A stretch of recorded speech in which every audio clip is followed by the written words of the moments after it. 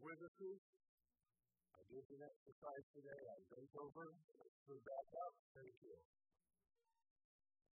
Just because just back and rest and do exercise once in a while. Once in a while. So most people pray. Sometimes, like complete those after the meeting. I'll slow down on it. Because I don't see it. Some people pray every day, and there's some even pray every week. In fact, the number of Americans prayed have prayed within the last week remains steady, at least in the last study I found. Between 1993 and 2006, 84% said they had prayed within the last week. 84% said they had prayed. We pray, but we need to learn how to connect with the Creator of all things. We really need to go past feeling like our words are hitting the ceiling and falling to the floor. I'm not going to ask you to raise your hands because I was just the question. So the next 4 weeks, we're going to be talking about how to connect with somebody bigger than us in our prayers. It's not just a matter of going through a ritual or a form. It's a matter of making a connection. When I was in Jesus' life for the 40 in the book of Luke, I see a man who prayed, and when he prayed, God did amazing things. Here are a few examples. Okay. Hang on, examples up there. All right, here are my first. Here we go. When Jesus was baptized while he was praying, the Holy Spirit descended on him in a visible bodily form as a dove, and a voice from heaven said, "You are my Son, whom I love, and with you I am well pleased." Now, when I say amazing things, some of you thought about healing and that kind of thing, and those things happen. But I can't think of anything more amazing than being in the middle of a prayer time and having the Holy Spirit show up in physical form and being God Himself say, "Hey, you're all right. I'm going to do what you do." Oh, that's the new stuff. Wouldn't that be cool? What if the women say things up on the rock, like praying, spend the night praying to God, and then in the morning time, He chose the 12 apostles, 12 disciples, and designated them to be apostles. And then when He went down the mountain, a large group of people gathered from all over the place, from everywhere in Judea and Jerusalem and Tyre, Sidon, cleared out into the Lebanon. And those troubled by evil spirits were cured, and the people all came to touch Him because power was coming out of Him and healing them all. That's pretty amazing.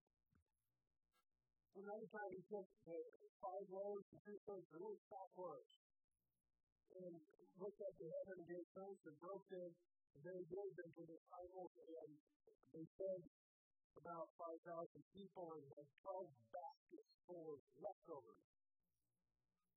Now, I'm a science guy by nature, so I'm wondering how they would have acted.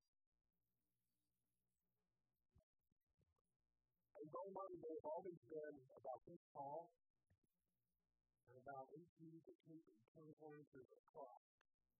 Why? Because I think they ought to be big enough for the fishermen and us to struggle to carry them.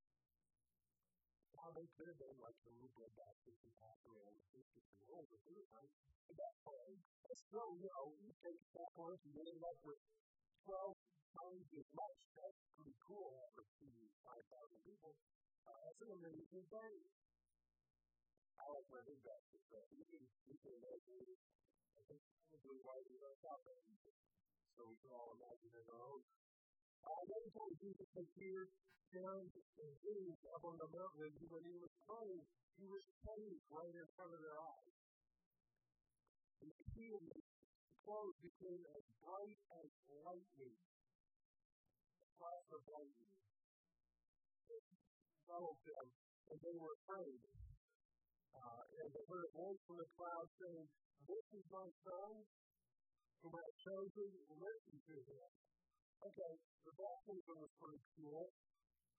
You hear a voice come down and say, hey, you're my beloved son, I'm blessed in my family. This is pretty cool. One of the pretty close to friends that you've already been having an argument with, at least Peter, about how things are going to go in your life, and he doesn't like the way you define the mission or purpose in your life. And now you pray, and God shows up and says, hey, you three, this is my kid. Hey, take it. He knows what he's doing. I know that's what he's perfect, but that's what he said. Pretty cool. Now, I have never met anyone in the church or out of the church who claimed to have prayer also be out. Even people that I thought were great prayer warriors and healers were people who would say things like, I just began to pray for you, and it's out, and I'm just really. Most of us feel like we're just starting to learn. No matter how long we've been praying, it seems like there's always so much more involved. And some of us struggle to pray at all because, let's just be honest, it's being powerless, pointless. I could be doing something.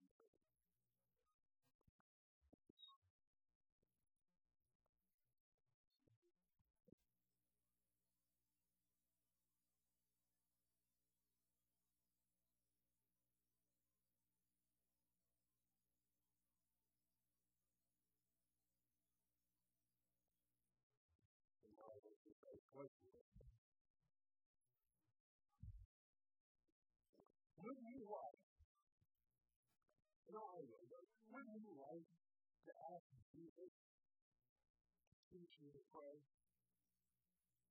Wouldn't it be great if that would you teach me to pray like you?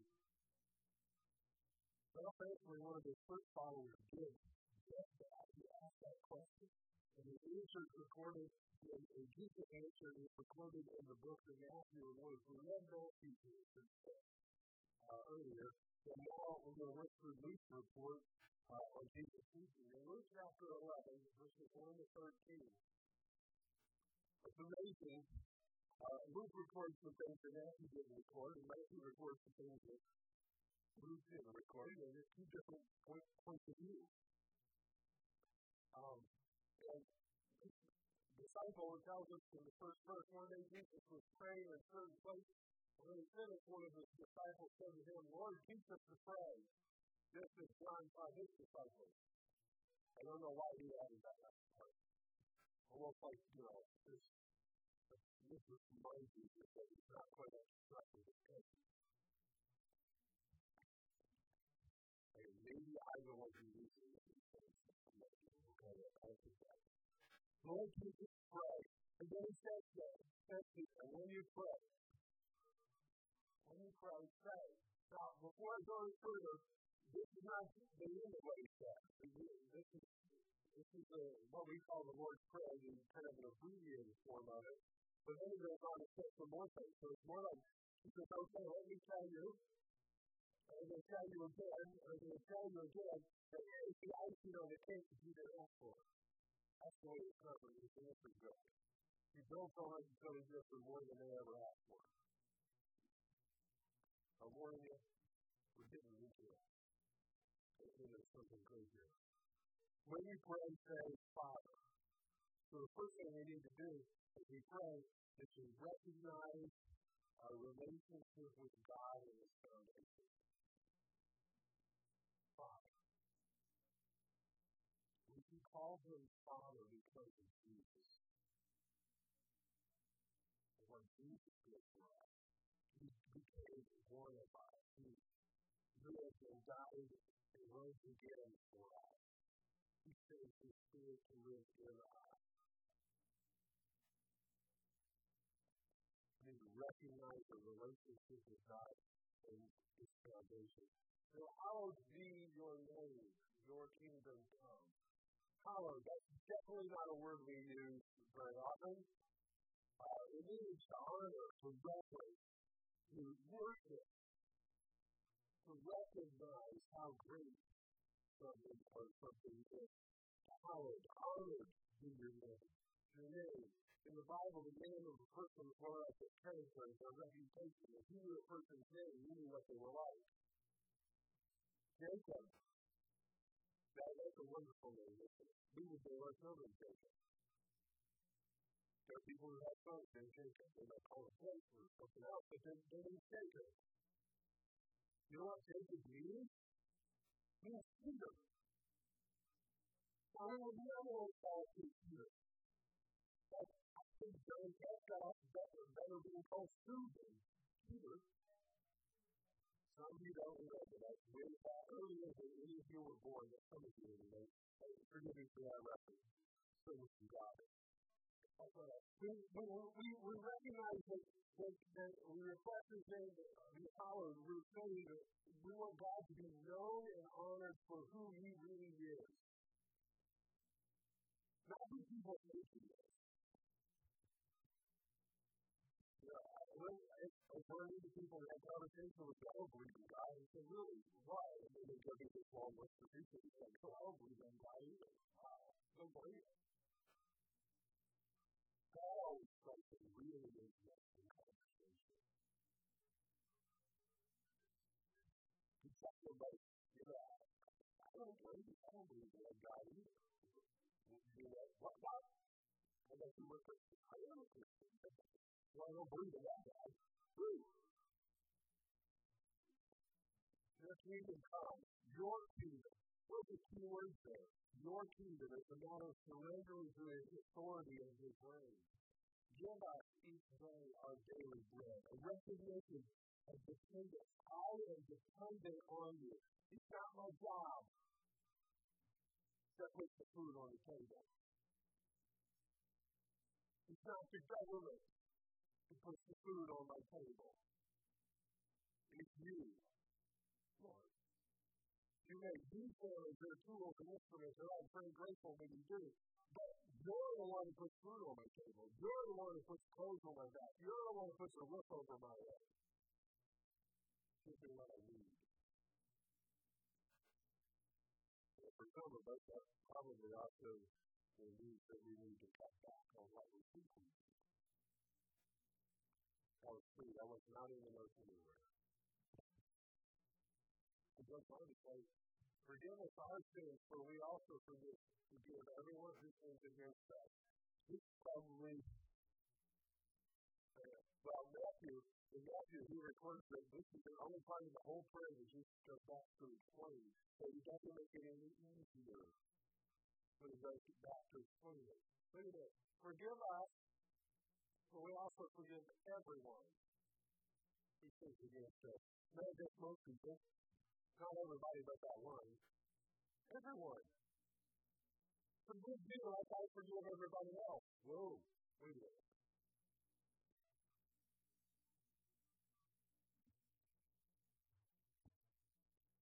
You're afraid of Lisa to forgive and to seek forgiveness. And then he says, lead us not into temptation. When I lived in Ohio, there was a bumper sticker. I don't know if you've ever seen this bumper sticker. Yeah, I made me laugh every time I saw it. I was saying my name. The bumper sticker said, lead us not into temptation, for we will find it all by ourselves.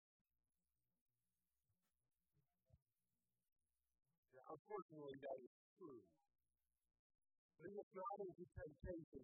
Protect us from the spiritual forces of evil, those things that want to destroy us. Protect us. Then Jesus said to them, suppose you have a friend and you go to him at midnight and say, friend, lend me 3 loaves of bread. A friend of mine on his journey has come to me and I have no food to offer him. So you know what the thing is going to say, but I'm just going to show you here. And we would say something, what else is on man? Whoa. They showed up, no food. Wow. That's too bad. But it turns out, suppose the one inside answers, don't bother me.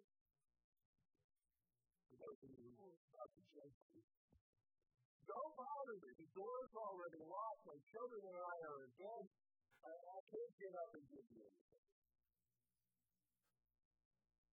Because I tell you, even though he will not get up and give you the bread because of friendship, yet because of your shameless audacity, he will truly get up and give you as much as you need. Because you keep on knocking and knocking. That's what Jesus said. So I say to you, ask, or keep on asking, and it will be given to you. Seek, keep on seeking, and you will find. Knock, keep on knocking, and the door will be open to you.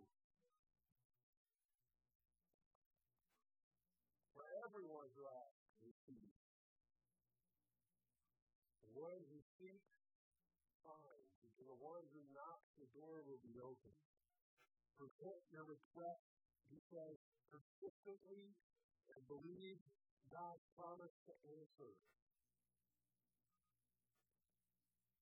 So he started with a sample prayer that some day was enough. Right? You get in there and, okay, it's your kingdom, not my kingdom, and you're the one who provides for me, not me or anyone else. And oh, I have to forgive so you forgive, right? Because you will forgive me as I own best. And then I have to keep on asking, and keep on praying, and keep on believing that you're going to answer, that you want to answer.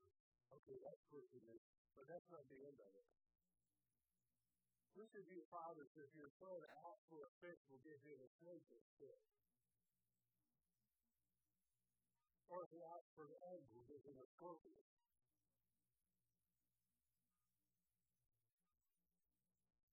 If you then, though you are evil, now some of us are going to get upset. Well, I'm not an evil father.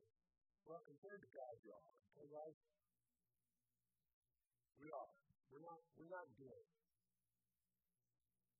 We do our best, but we're still not good. That's what Jesus said. But one of those things that I think the English teachers call it a hyperbole, an exaggeration to make it interesting. Taking something to an extreme, okay? Even though you're evil, even though you're not perfect, even though you'll never measure up to what God is like, and you know how to give good gifts to your children, here it is. How much more will your Father in heaven give you the Holy Spirit? Give the Holy Spirit to those who ask Him.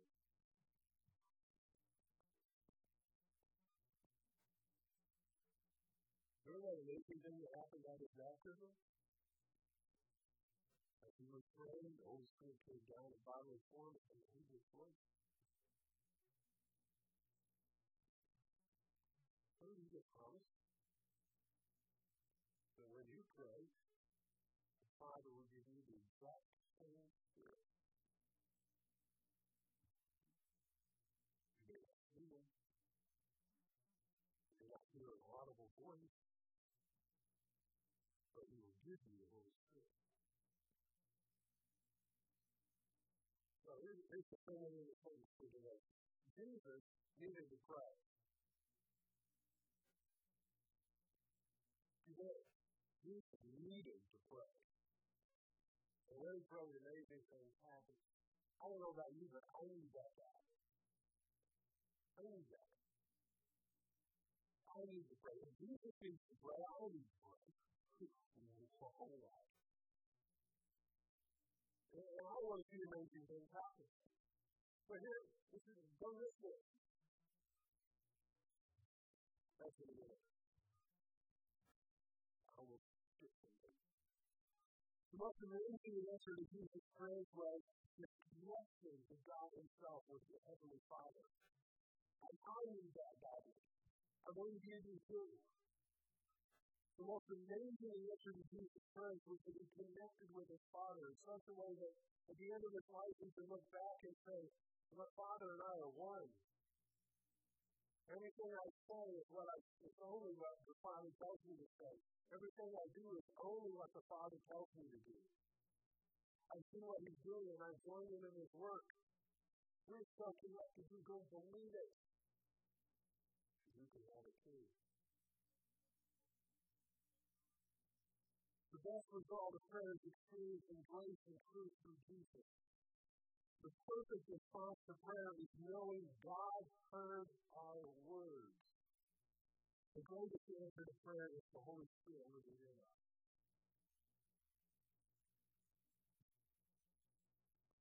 I would go so far as to say the ultimate answer to prayer is God Himself.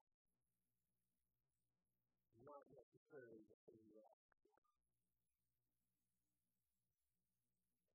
Jesus needed to pray that He prayed amazing things happen, including connecting with God Himself. We need that desperately. Prayer's primary purpose is to connect you with God in a loving relationship. That is the primary purpose of prayer. Not getting stuff. Not ending problems or solving problems. Not getting out of situations that we got ourselves into.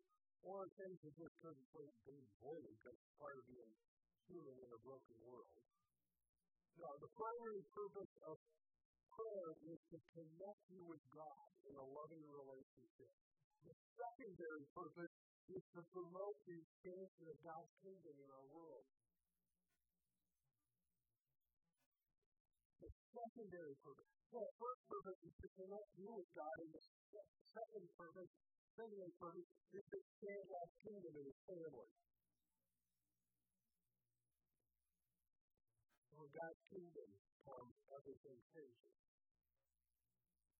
That's when these other things start falling into place. It's God's kingdom being shown around us when people are healed and fed and taken care of in ways that seem absolutely unbelievable. That's a byproduct. So we often get hung up at this point and get God's kingdom coming and changing everything. We want our kingdom to come. We want our will to be done. We want our ideas to be carried out. We start quoting Bible promises thinking that somehow we can force God to do what we think needs to be done. Now, somebody is already thinking and is thinking, well, I'm too smart for that. He can't tell God what to do. Yeah, but we try it all the time, don't we? We do.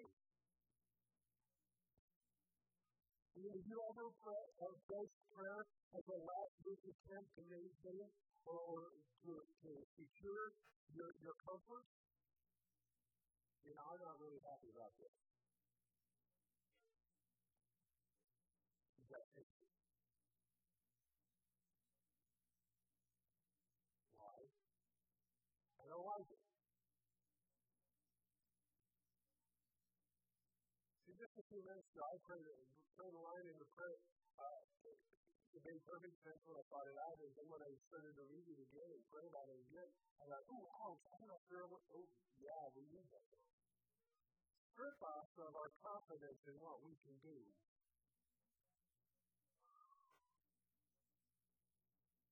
That was the one. Why? Because we want His kingdom to come. No, you don't need to pray about what you can do. Just go do it. Those who turn up the way I want to. That's interesting. Maybe we need to accept the confidence in what we can do. First, I don't like it. Kind of what I figured out as I thought about that prayer third and fourth time we're going through it. Whoa. That's going to be uncomfortable.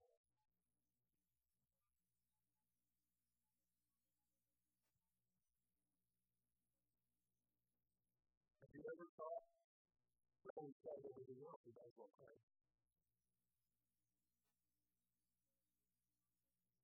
Don't raise your hand. Okay. Have you ever asked God to control the things that you know are beyond your control, but you would really like Him to fix it so that you don't feel so out of control?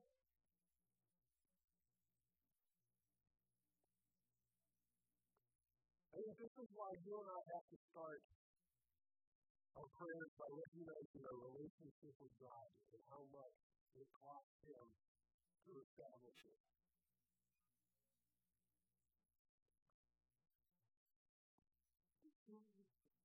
You don't need to look very far. In your own life or in the world around us, you don't need to look very far to find evidence showing that we are broken people living in a broken world. It's not hard to dream of a world without war, sickness, greed, life, shattered homes, and death. We would love to live in a place like that.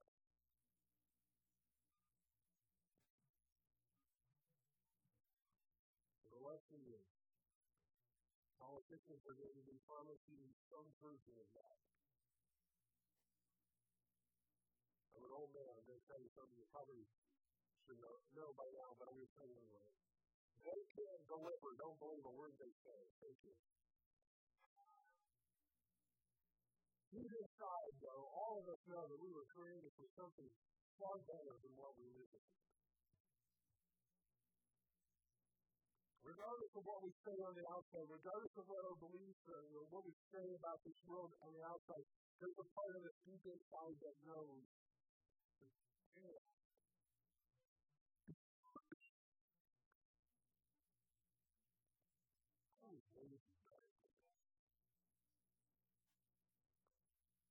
We deserve better. I'm not sure about that one, but we'll let it go. I think it's part of that statement, though, of a recognition that we were made for a better world than this.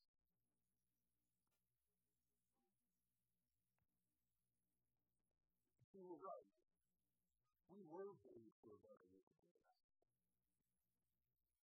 God created a perfectly good world for us to live in. The entire universe, He created the entire universe so we'd have an address. Because we desperately needed an address. You know what happens to a person who ends up in two places at the same time? Unless they're in a movie standing on a state line. No roads, okay. They're dead. Because they're in pieces. The only way one person can be in two places at the same time is if they're in pieces. And what happens if you cut somebody into pieces? You got two hands with a dead body. It's okay. Think about it. I don't think we can.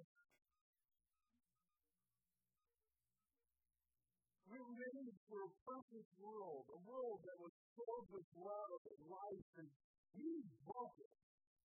Okay? That's why I kind of hedged on that. We deserve better. Because we have what we deserve. We have what we made. We took God's perfect, life-filled, love-filled world and made it the way it is.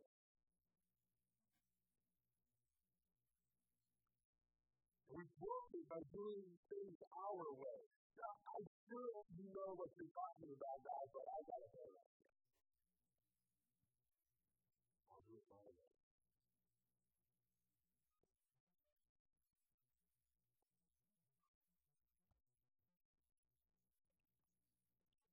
Jesus was God's solution to the problem we created. God became one of us. He lived in this broken world. He showed us what life in His kingdom was intended to be and what it would be like and how it would make a difference. And He tackled all of our brokenness by allowing us to kill it. And then He set in motion the restoration of all things by walking out of that borrowed tomb on Sunday morning.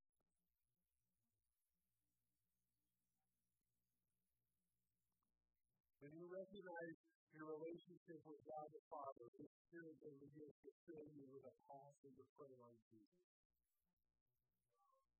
I want to pray on Jesus. When you pray, you're going to realize a growing confidence in God's ability and His inclination to answer prayer. Sometimes we get this idea that we have to twist God's arm to get Him to answer prayer. That's not true. If you're twisting God's arm, it's probably because you're asking for the wrong thing. I did say that out loud.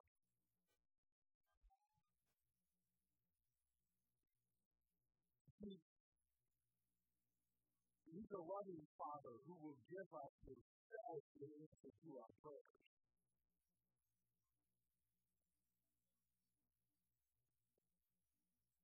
You don't have to convince Him to answer prayer.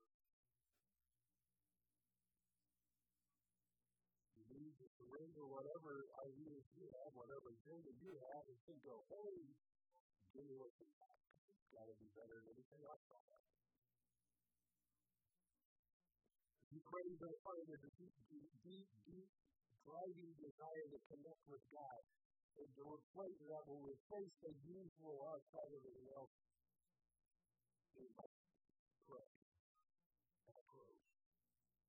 See, we can watch God heal the sick and raise the dead, and that would be amazing, and I'm not against it.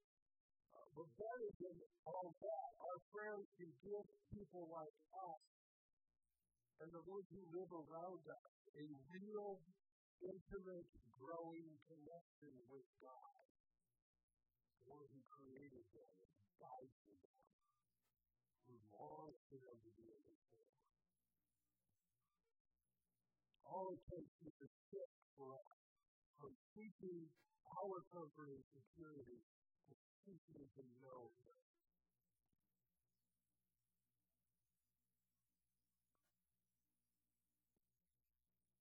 Let's ask Jesus. Let's ask Jesus to do that. To pray. And how to pray. So we can connect with God. Lord, teach us to pray. Give us the Holy Spirit. Our only hope of experiencing prayer like Jesus is cultivating intimacy with the Holy Spirit. So, show us with your Spirit. Lord, teach us to pray. Use these 5 words to create a defining moment for each of us, for everyone here, for family, and people across our community. Teach us to pray so that your kingdom comes and changes us. Lord, teach us to pray. Make us keenly aware of our need to be connected to you. In reality, not just in theory, not just in history because we did something way back when, but in reality, here and now, we are connected with you. Lord, teach us to pray. Help us see how weak and ineffective our prayers are without the Holy Spirit's guidance and direction and His work in us. Lord, teach us to pray. Move us from whispering our prayers alone to declaring our prayers with each other. There is a time and a place for that, and we need to pray together. Powerful. Lord, teach us to pray. We want to pray and see amazing things happen. Most of all, we want to pray and see people connected to you, through the power of His Son's sacrifice and life. Lord, teach us to pray.